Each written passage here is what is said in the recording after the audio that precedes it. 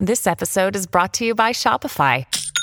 Forget the frustration of picking commerce platforms when you switch your business to Shopify, the global commerce platform that supercharges your selling wherever you sell. With Shopify, you'll harness the same intuitive features, trusted apps, and powerful analytics used by the world's leading brands. Sign up today for your $1 per month trial period at shopify.com/tech, all lowercase. That's shopify.com/tech.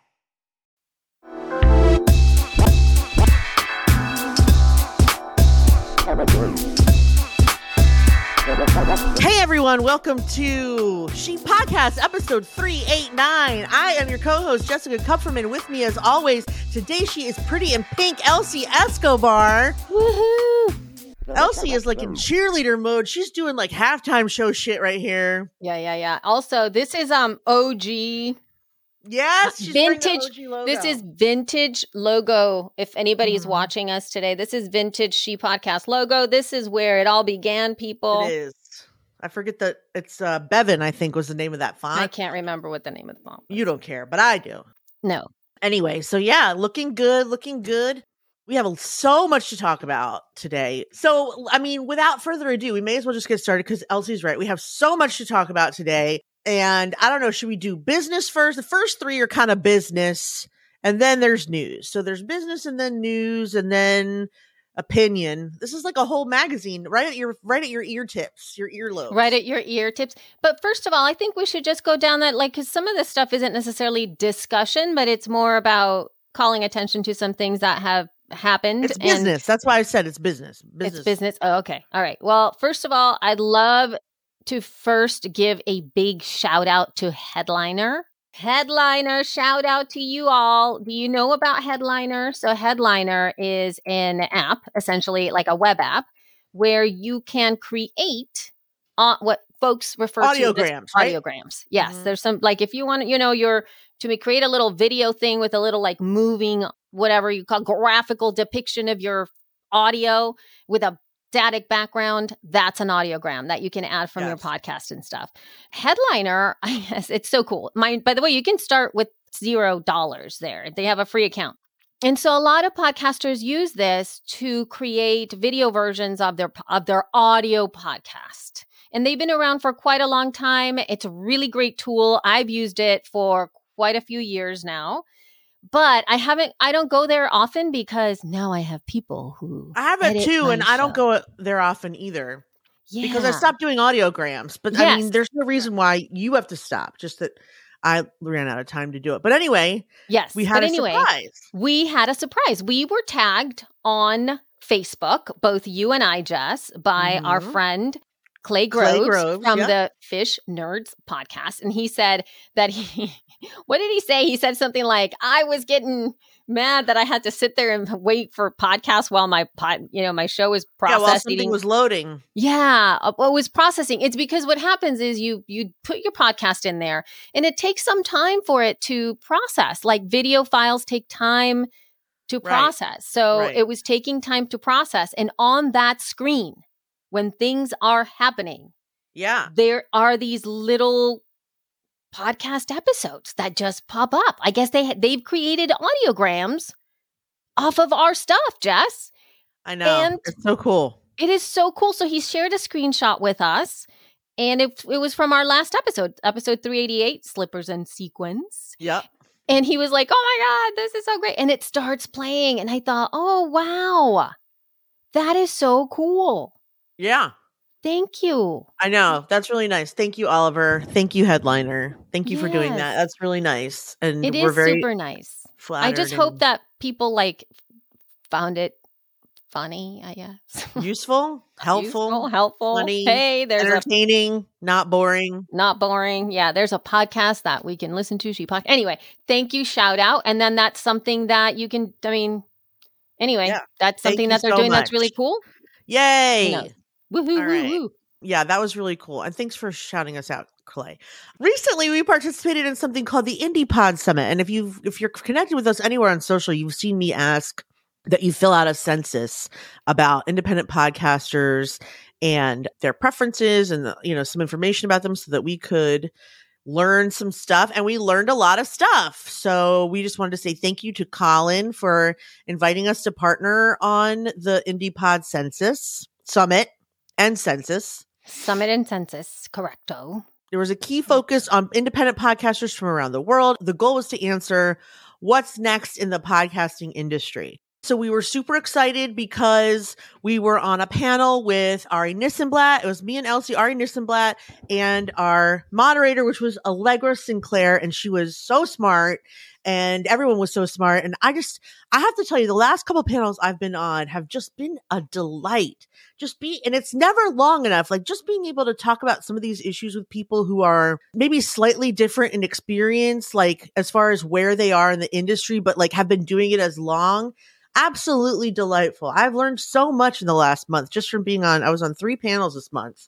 It's been great. I love it. So thank you so much for inviting us to do that and for partnering with us. It's been absolutely delightful. That census is going to be, I think, very impactful. I think that they've really created something very, very special and have gotten quite a bit of information in it. Now, the entire census, the entire report with all the data is going to be published in March.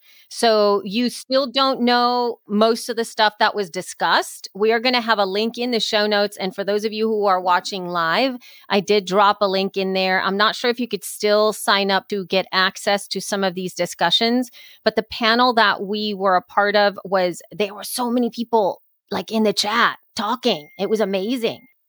So this data that we had access to it before it was released. There were 1,258 respondents. They took 21 data points. There were 10 plus partners, and there were over 800 people who signed up for the summit itself. And part of the information that was grabbed in there was gender and participation in podcasting, ethnicity. I have the stuff in here that I'm not going to reveal for you here. Location, as in geographic location, age, which to me was one of the most astounding pieces of information that we discussed during the summit. They also gather stuff about household income, podcast experience, which again was also quite an interesting bit of information. There was also feedback in the sense of, this was the question that was posed. How do you feel about the amount of feedback you receive from your listeners? And in fact, I'm asking that question to you all. If you have thoughts around that, and you can tell me like, oh my God, it was like amazing for me to know all of this information, or from my listeners are totally knowing me and all of that stuff. Go ahead and put it in the chat or even email us at feedback@shepodcast.com, because one of the biggest pain points that they had is the fact that people don't get too much feedback. And I'm wondering if you guys would know that. What else was there? Podcast format, video. They had so many questions, y'all, about video and how to do video stuff and what podcasters are actually doing with their video. They asked some very, very key questions. So you must keep your eye out about the IndiePod Summit, because it was unbelievably great that they put it in there. Mind you, it is, I believe they're going to be known as the IndiePod Census maybe moving forward, because it is more like that. We want podcasters to be counted. We want podcasters to participate in this. And I think one of the key things that Colin wanted to do, Colin Gray, who is basically, I think, the key person who created the IndiePod Census, is that we really do need to get more information outside of the northern/western hemisphere of things, more of the Eurocentric podcast producers, and really move to the rest of the world and get some insight from all of those podcasters, because it does become a little bit of challenging to really get a clear understanding of who the IndiePod folks are. What else is there? I think that's about it when it comes to the IndiePod Summit. And while Jess exited the building, by the way, for those of you who are listening, she needed to exit and she will be back. And so I am here by myself taking over all the things. Another shout out. This time it's about the Africa Podcast festival that happened on February 12th, I believe. February 12th was Africa Podcast Day.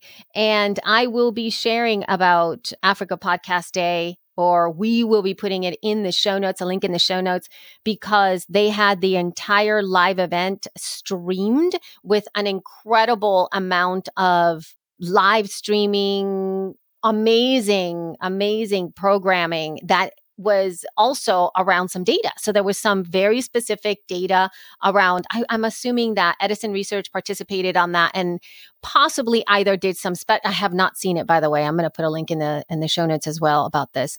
Some data possibly around Black creators, maybe not necessarily specific to the African diaspora, but possibly Black creators as a whole. And that really stemmed or led into a panel discussion so that you get an opportunity to understand exactly what that data is all about. It was really, really awesome. I am so glad you came back. I'm so sorry. It is a very interesting thing to just I had an emergency. Feel like I'm glad you came back. We're now talking about Africa Podcast Day that happened on February 12th. And was it 12th? Yeah, February 12th. It was yesterday. It was the 13th. Yeah, that's right. And it was a delicious day. Lots of really wonderful things that I shared as much as I possibly could. And all of the links will be in the show notes so that you can get an opportunity to check that out. I would also suggest for you folks that are interested in any kind of this stuff, put this already inside of your yearly things to keep an eye out, especially for next year on February 2024. This is a fantastic opportunity to support podcasters that are outside of the US and be a part of the celebration, and in some way for us to be able to amplify these voices that often we don't really see when we are so gosh darn Eurocentric sometimes, just moving into the northern hemisphere. We kind of like stick there for a little bit. There's so much stuff happening in podcasting that is not here. Yeah. True. So yeah, now let's go ahead and discuss the article that I found on Wired, and I shared it here with Jess. The title of this thing is called "The Workforce is Failing Women. Business Leaders Can't Stop It." That's right. So the article is just about how, since the pandemic and maybe even a little bit before, the working situation for women in this country has become much more apparent. We're exhausted. We're underpaid. We're constantly battling for basic rights. They call it a she-session instead of a recession. It's a she-session. 1 in 3 women are looking to downshift their careers, leave the workforce entirely, joining millions of women who have already done that this past year. So it's like the global labor shortage and caregiving crisis straining workforces already. Smart leaders will invest in reversing the she-session by making structural changes, by paying us more, by being more flexible. It also mentions how a lot of companies are still more worried about how often you work from home versus in the office instead of when you work. Because even if you are working from home 9 to 5, I also agree it's stupid to have to start at 9 or start at 8 or start at 7 because that's when your bosses are doing it. When, you have to get kids to daycare, and we should just be able to work when we're at our best. My best time is between 10 and 2, I think. That's when I have the most energy. It's when I feel the smartest. I mean, honestly, if I have nothing to do in the morning, I do a lot of diddling. But it also means I have to why did this all of a sudden become about me? I don't know. But I was just going to say I have to build in diddle time. Let's go back to the article. Go ahead, Elsie. I'm sorry. I don't know why. I just totally made that about me for no reason at all. Well, I think that the point of the article is what you pointed out earlier when we were reading about this, that this is according to some to research from Slack's Future Forum Consortium. It shows that flexibility ranks second only behind compensation. And obviously it's particularly true for parents, right? And working parents as what Jessica was talking about there. Yes. And part of it is really interesting here where it's, there's also another quote here that I was like, very interesting. It says, quote, 95% of female desk workers want flexibility in their schedules, more choice in how they structure their days, aside from the occasional appointment out of the office. And the majority are not getting that option today.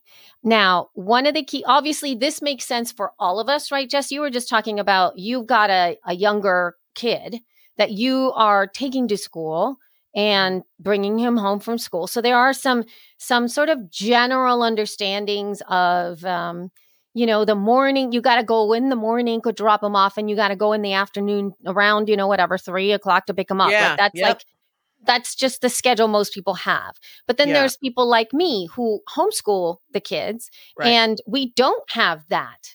We actually, like, to me, speaking about when you were saying like my best time for me to work is XYZ, my best time for me to work is from 6 to about 10 in the morning.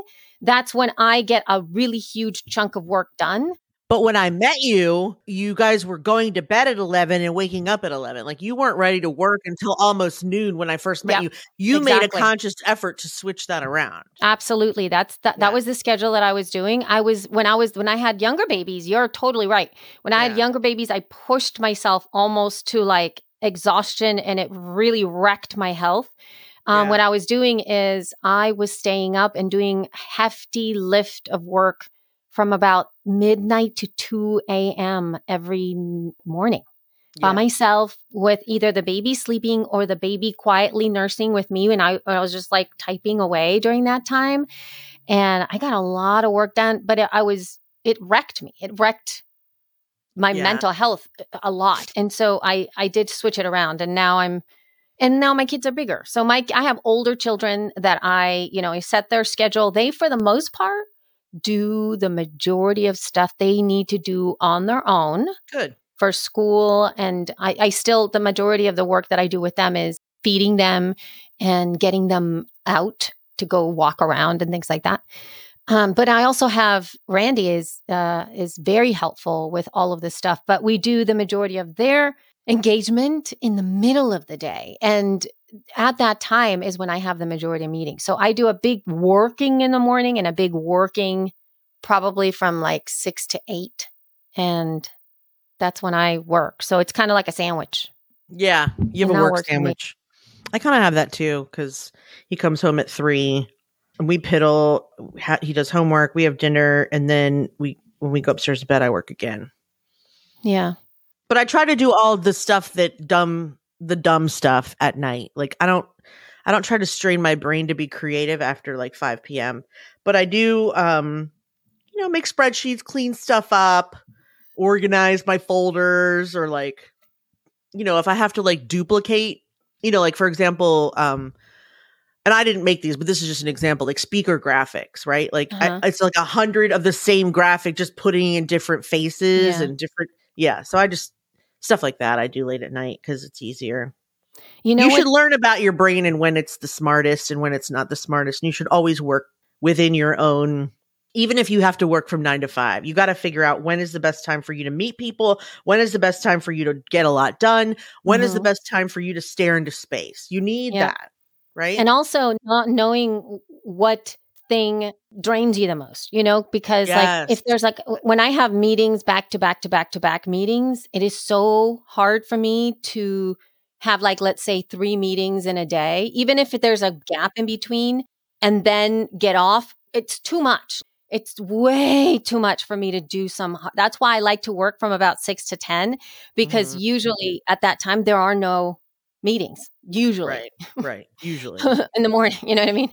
And so I can get an opportunity to get a big chunk of work done, and it's such a blessing now. But let's continue talking about this specific issue, because I've never really worked in the office. Like, I've been working at Libsyn for so long, and I only worked in the office for less than a year before my first baby was born. That was the only time I worked in an office. And it was such a new experience for me, because I've never in my working career ever worked in an office, that it was kind of neat. I was like, I'm going to the office. They had that, hey, me.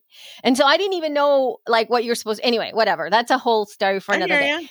So I've never worked at an office before, but all of the rest of the years I have, and I have felt this, and I didn't know it had a term. So I'm going to read another sentence from the article. It says, quote, but proximity bias Favoritism for people who work nearby in the office is a looming risk that leaders must actively negate. Why? Our research shows that women, employees of color, and working mothers are most likely to want to continue to work flexibly, while men, white employees, and non-caregivers are more likely to go back into the office full time. Left unchecked and without intentional action, disparities in the workplace could deepen entrenching existing inequities, end quote. That's because those men can't hang. No, what do you mean can't hang? Can't hang at home? It's like, they're like, no, I gotta go to a new office. baby, and they're like, I gotta get the fuck out of here. Yeah. And I mean, but that, that really calls attention to some very interesting things. And also it could be an inequity in the sense of also ageism, right? Because I have a feeling there's going to come a point for 40, 50, 60-year-olds that are in the workplace. They're moving to a place where they're like, I've already been there, done that. I'd rather have this experience. Whereas the new folks, the younger generation, the Generation Zs, coming into the work environment, even though they might feel more at home being sort of at home doing the work, that's also very isolating, and they're just starting to create their social life. And truth be told, a lot of the social life for most of us happened in the work, right? So not being able to go eat with your colleagues or have people around you all the time and work together and find that way of co-working and building relationships physically with each other within the work environment is something they're lacking and they're looking for.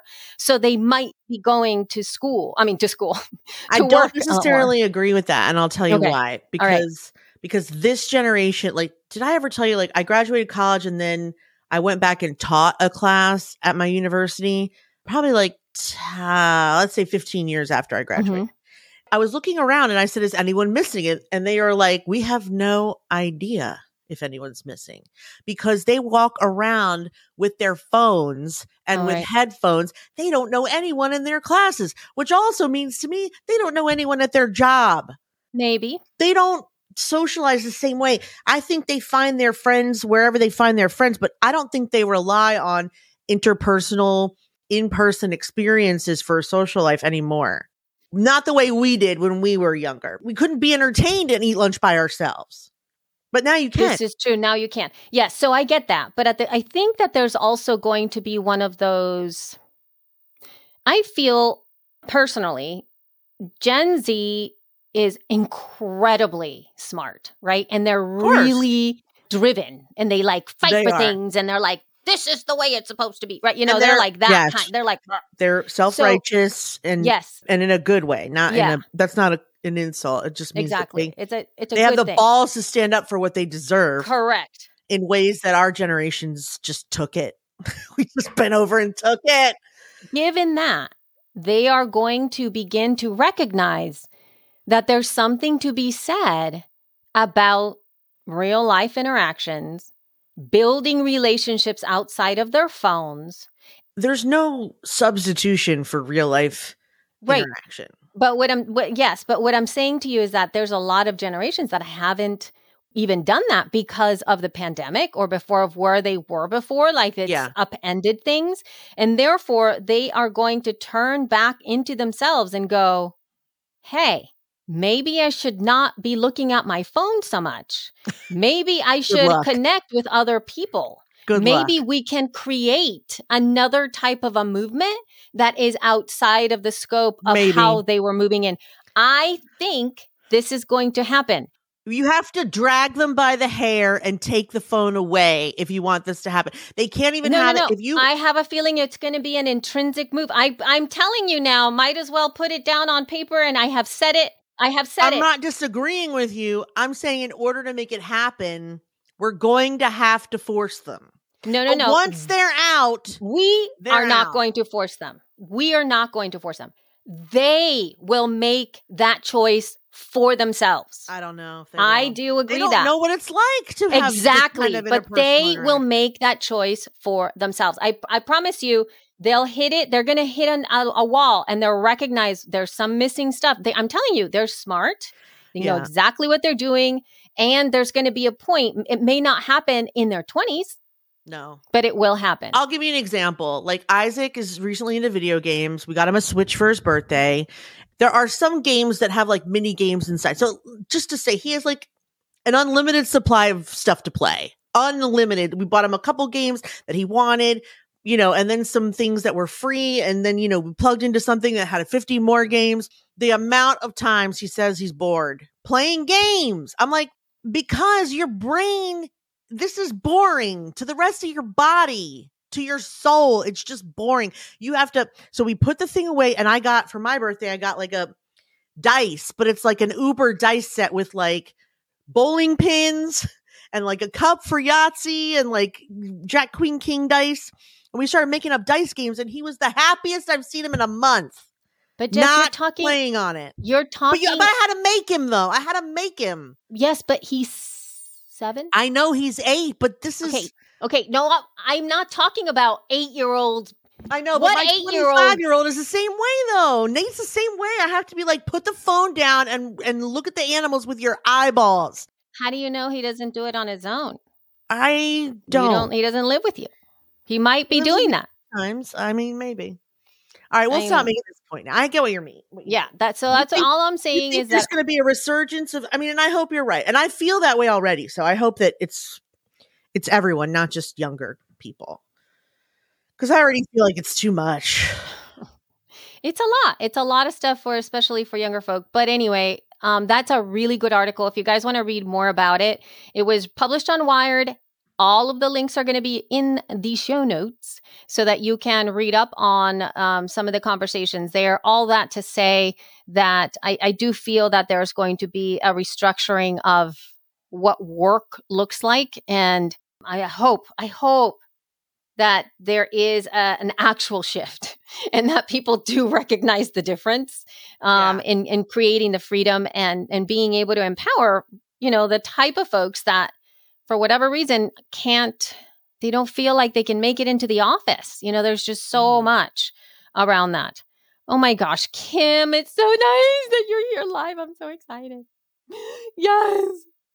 All right. So now we are going to be talking about, I have a new show, Jessica Kupferman. I am so excited. What is it? It is called The Fuzzy Logic show, and logic is spelled LAWGIC. Oh my God.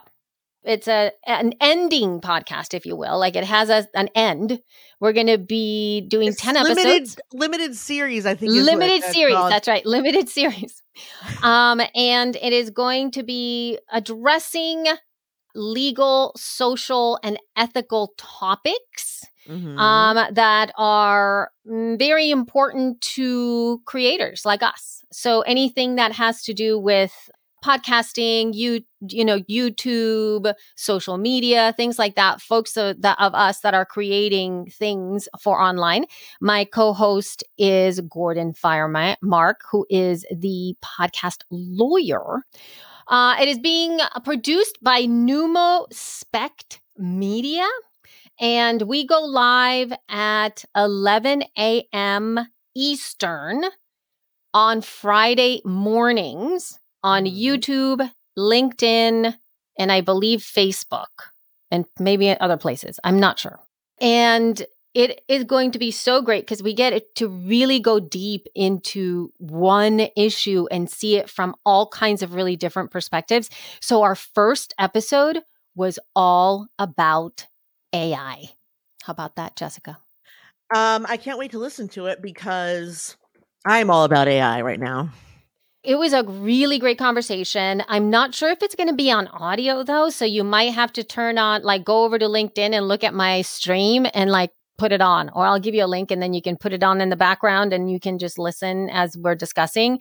Right. But it was a really wonderful conversation because I do feel that, the whole chat, you cannot go on the internet and not find ChatGPT or OpenAI somewhere, right? Everybody's talking about this. It's crazy. It's everywhere. It's everywhere. It is. But I'm cool. So shocked. It is crazy. So what are your thoughts? So what are your thoughts? No, what are you shocked about? what are the latest things that you have found out about AI Man, so much. as it pertains to your work? And you can do it real quick. Okay. I mean, I've learned a lot, but basically what I like to, there's a couple, hey, Kim, there's a couple things I like to use it for as a starter. I've had it make complete automations for follow-up automations for when people make purchases, follow-up automations to remind people to do stuff. I've had it create a website outline for me. I had it create website copy, homepage copy, title, subtitle, introductory paragraph, my own personal bio. Although, it all needs tweaking. Yeah. You can also ask it to do social updates. So write me 20 posts with engaging questions for podcasters. Write me 20 posts, with quotes about flowers. Write me 20, and I usually do 20. You can say 50, but it takes them a minute to do 50. So you kind of want to do 10 just to see if they are getting the point before you do like a big stack like that. I've been playing more with art. Last night I was playing with art because I wanted a specific pattern for something and I couldn't afford to buy the thing because it was too flippin' expensive. So I wanted to make it myself and I needed a similar pattern. So I was trying to get Night Cafe to create this, vintage Yellow Submarine, like weird mod pattern. And I got better at that than I have been. And, I started doing art first and I sucked at it so bad, but I'm getting better at it now. And also, just so you know, I know a lot of different chat tools and I've been playing with a bunch. So I have ChatGPT. And these are all free accounts so far. Copy.ai, Jasper.ai, which is so copy is clearly, like all kinds of copy. And then Jasper is copy, but it's like sort of more on the business vibe. And then a Quillbot, which will take anything that's been written and rephrase it. And it's actually a Chrome extension. So no matter what you're writing, if you're in an email and it has a suggestion to rephrase something, it will underline it for you. And then when you mouse over the underline, it'll say, or you could say it this way if you like this better. It's love amazing. That is amazing. I mean, AI has just been so cool. That's not even hashtag generation. I mean, first of all, ChatGPT by itself does all of it. And the more you use it, the more it understands what you do. So now I just have to be like, give me a video idea, and it knows I'm working on awards and I'm working on an event and I'm working, and knows about She Podcast. So it'll just talk to me like a person. It has full memory of everything I've asked it to do up until this point. It's amazing. I love it. I cannot say enough. That's what I've delved into. But I'm also bookmarking stuff on LinkedIn. I probably have about 200 different tool lists or tools in a list because there was one LinkedIn post that I copied that was 150 AI tools of all different kinds. Right. And then it's the best ones for marketing, the best ones for art, the best ones for social media. And I'm just bookmark. Someday I'll have an enormous spreadsheet. Oh, I think I even bookmarked a spreadsheet with an enormous list of AI things to play with. I'm not trying to be an expert, but once I dive in, I'm swimming for a long time. Yeah. I don't get out of that pool until I am fully swam out, and I'm not nowhere close so far. What about you? What do you think? I mean, I guess I could just listen to the episode. I don't even in the episode, since we, part of it is that I see the power of it, but of course, because I am me, and it's one of the reasons that I said yes to doing this podcast is because I'm a huge advocate for looking at the cultural, social, and ethical implications of tech. This is something that I live and die for. And it's it's the first thing that comes up. So we really talked about a lot of the bias. We talked about the ethical problems that could arise from something like this. We talked about all of what it can get wrong, the power of something like this, especially as it starts to be, because I think that the biggest issue that I mentioned is the fact that because it has become such the hot thing for a lot of tech companies, the push for getting a product out fast, I know, is it's leading the way. I mean, with the fact that all of a sudden, Google came out and they're like, we have a thing. And then the next day, Microsoft Notion. Yeah, I know. Microsoft released the Chat GPT or OpenAI integration within Bing. And the reason that Google did that is because they knew Bing was going to be released with this OpenAI integration with it. And so the fact that these services are putting things out so fast means that they are not checking. You don't know how fast it's been done, though. No. And that's the thing. It's like, you cannot say that because even in the presentation with Google, they got facts wrong in the darn presentation. Probably because they've been working on it a while. Just guessing. And how is that like? Because they didn't go back and look at their presentation. I mean, look, it doesn't matter who's right. Listen. The point is, no matter with your... I'm telling you, I don't need to hear anymore. Like, let's go all in. This is amazing. I wasn't going to say that. I was going to say, I agree that people who use it, I mean, like, I am always someone who takes ethical steps to make sure that I'm doing things in an ethical manner. So, like, I'm not going to assume that everyone does that, but they should. You shouldn't let it just write your shit for you. You have to infuse your own personality and use some of your own words. It's very easy to tell when like something's been written by AI and not you. So it's just a starting point, but using it to organize stuff. Yes, I get that. I'm not trying to sell it. Yeah, but I get how helpful it is. Believe me, I'm going to share with you how helpful it's been with me. What I'm saying is that we have to go into this recognizing that there is inherent bias into this because the way that it's pulling the information. What kind of bias? The information that it's already, because historically excluded voices in there. The IA only delivers what it already has access to, excluding points of view. It replicates what it currently exists. Creative and thought leadership theft, appropriation continues to be a massive problem, especially for the Black community, and adding in, indigenous and people of color as well. There's no receipts. There's no way to go back and give credit or even to verify the source. So all of that needs to be looked at like head on. You're and right. To recognize 100%. That. You're right. So that's what I mean. And because it's being done so fast. Anyway.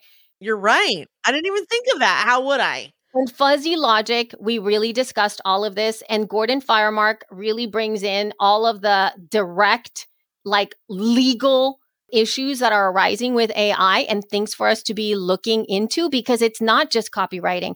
This could be AI that is being implemented by financial institutions. You are being pre-checked for something. You are seeing if you can get a loan or not a loan, and it's all through AI. And then you have to tick a box and they're going to know either yes or no. And maybe you have something that doesn't quite match, but you're still going to be under one bucket, and it's going to you're not even going to be able to get in the room to be able to get whatever it is that you want. So there's lots of things to think about it. I do have like a summary of my thoughts about it in the episode. So you guys are going to have to go listen. Again, I'll put a link in the show notes. Melissa can do that for us. But I'm not totally like, oh, scary. I don't want to move from a place of fear. And I see how helpful it is. I haven't been using, other than Chat GPT, I downloaded a client for Mac that is called Mac GPT. And it really is just an app.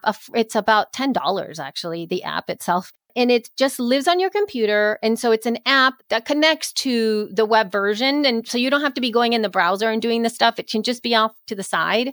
I've been using some of that. But also what I've been using is the Notion. So Notion AI is something that is now out. So now for those of you who use Notion, which is oh my God, I don't even know what you call it. It's like a place where you do everything. I don't even know. I don't even know what to call Notion. But anyway, go over to notion.so. It can do so many different things. It's a management system. But it also publishes websites, and you can keep it just says so many things. It's crazy. Yeah. What do you call it? What the fuck do you call it? It's everything. It's like a place to do things, all kinds of stuff. But now there is an AI engine. I believe it's still in beta. I got access to it because I applied to be part of the early adopters or whatever. Now you can ask it to do stuff inside of Notion, and it translates stuff and it creates outlines for you and it does all the stuff. I just recently wrote a love note for the Libsyn blog, which I will share with Melissa here. It's not live yet because we are not past Valentine's Day, but it'll be being published tomorrow as we speak on Valentine's Day. And there was a couple of sentences, you know how I write, Jess, like I write sometimes and I use a lot of words. Yes, you do. Maybe too many, some would say. Yes, some would say that. And so there were a couple of like chunks of paragraphs where I looked at it and I was like, I know what I'm saying, but there's way too many words here and I'm not quite sure how to restructure this one sentence to say the thing. So I just copied and pasted literally 6 sentences and went into Notion AI, and it like, I think it's called Write Better. I don't know what it is. There's like a prompt and it just rewrote it. And I was like, yes, that's what I meant. Thanks. And so like I just copied and pasted it into my work. And again, it's a really long blog post. It's super long, but there were a couple of things where I'm like, I don't know what to do with this. Right. And so it was so great. And also I am going to be participating in a Spanish event. It's called Pod Festival or something like that. And they needed me to give them a bio. And I haven't updated my bio in a long time. I had it in Spanish, but I also wanted to have my new bio. And I was like, why not use this thing? Why not? So Indeed. I went in there and it wrote me this lovely Spanish bio. And mind you, I am fluent in Spanish. So it's not like I just sent it to them. I read it and I was like very impressed. Nice. I was like, exactly. Yay. Good for me for being all those things in Spanish too. Yeah. So it just wrote it for you. That's amazing. Yeah, it did. It just translated. No, I already had it. They translated it for me. That's great though. It's great. I loved it. It was awesome. So translation is going to be key as well, I think, for sure. So in that respect, there are and it saved me time. So I get everything that you said, Jess. It's true. It is. But we also talked about in the conversation in Logic, which is why it's so good. We really dove into how awesome that is. And at the same time, how many jobs is it going to affect, right? How many of the medial jobs out there is something like ChatGPT going to take away from folks, right? Even though it is empowering for some small business owners to save some money that they're not longer going to be having to outsource for some things, right? It also is taking away income from some folks that had been doing that. So it is going to be upending a lot of that as well. Is it going to replace all the things? No. In the same way that folks were afraid that all kinds of things were going to be replaced, right? People are always afraid of change. But one always, and I mean, not just afraid, but like protesting, being dragged. It's ridiculous. Yeah. But one thing that I think Gordon mentioned that I thought this is great advice, especially for folks who are hired to write, let's say, tweets for somebody or do all of that sort of mundane thing that a lot of small business owners outsource. It really behooves those people who had to take those jobs to get very, very, very aware and educated on all of these services, because being able to use the AI services is going to be something that people are looking for, right? If you do hire somebody, it's a skill. Yeah, it's a skill. Absolutely. And if you know how to ask it to do things, and if you can even like to have a partner who can do that. Yeah. Yeah. They're going to be eventually hiring someone that can specifically produce with AI effectively and without diddling. Exactly. Right? That's why we're diddling now, is so that later I can be like, here's what you say, here's what you do, here's what you ask, here's what you don't ask it. Right. And so even with you, like think about when you were talking about the artwork thing, what if there was someone who was quite adept at using whatever tool you were using and they're like, I can do that for you. And they did it for you and saved you and then just got you exactly what you wanted. You'd be like, thanks for my time back, right? So yeah, of course. It does. I think part of what I said at the end of our recording was that we have to go into it. Like you can't say, ooh, scary. And just step away, or that's so weird, or I don't know how to do it. Like, you must. And I think for me, I kept talking about it from the perspective of my kids. I can't deny a technology that's going to be part of my kid's life. No, you can't. You just might as well learn it. Yeah, because it is incredibly important to be able to be adept at that. So I agree 100%. Good for you, Mama. Oh my God. And I'm going to put I think that we have links to all of the things in the show notes for all that. We do. I think we have a show. Shall we call it a day? I think let's call it a day. Yeah. What should we call today's show, do you think? Oh my God. Oh my gosh. Melissa, you can ask ChatGPT in Notion how to write our show notes. That's actually new, but I gave her a course to take on chat. You should do it like you test it out on Notion, Melissa, and see how it writes our show notes. Yes. It might save you some time for this. Because how would it do that without knowing what we're talking about? She can just write the bullet points in there and ask it to do a summary for the episode. That's a good have idea. the links. That's a good idea, Melissa. Like super. Well, let me close out, and then I guess we can figure out the title. Thank you so much for listening to episode 389 of the She Podcast. If you want to send us feedback about today's show, please do. You can find our email. Our email is feedback@shepodcast.com. You can also find us on Facebook, Twitter, Instagram, TikTok, and Pinterest at She Podcasts.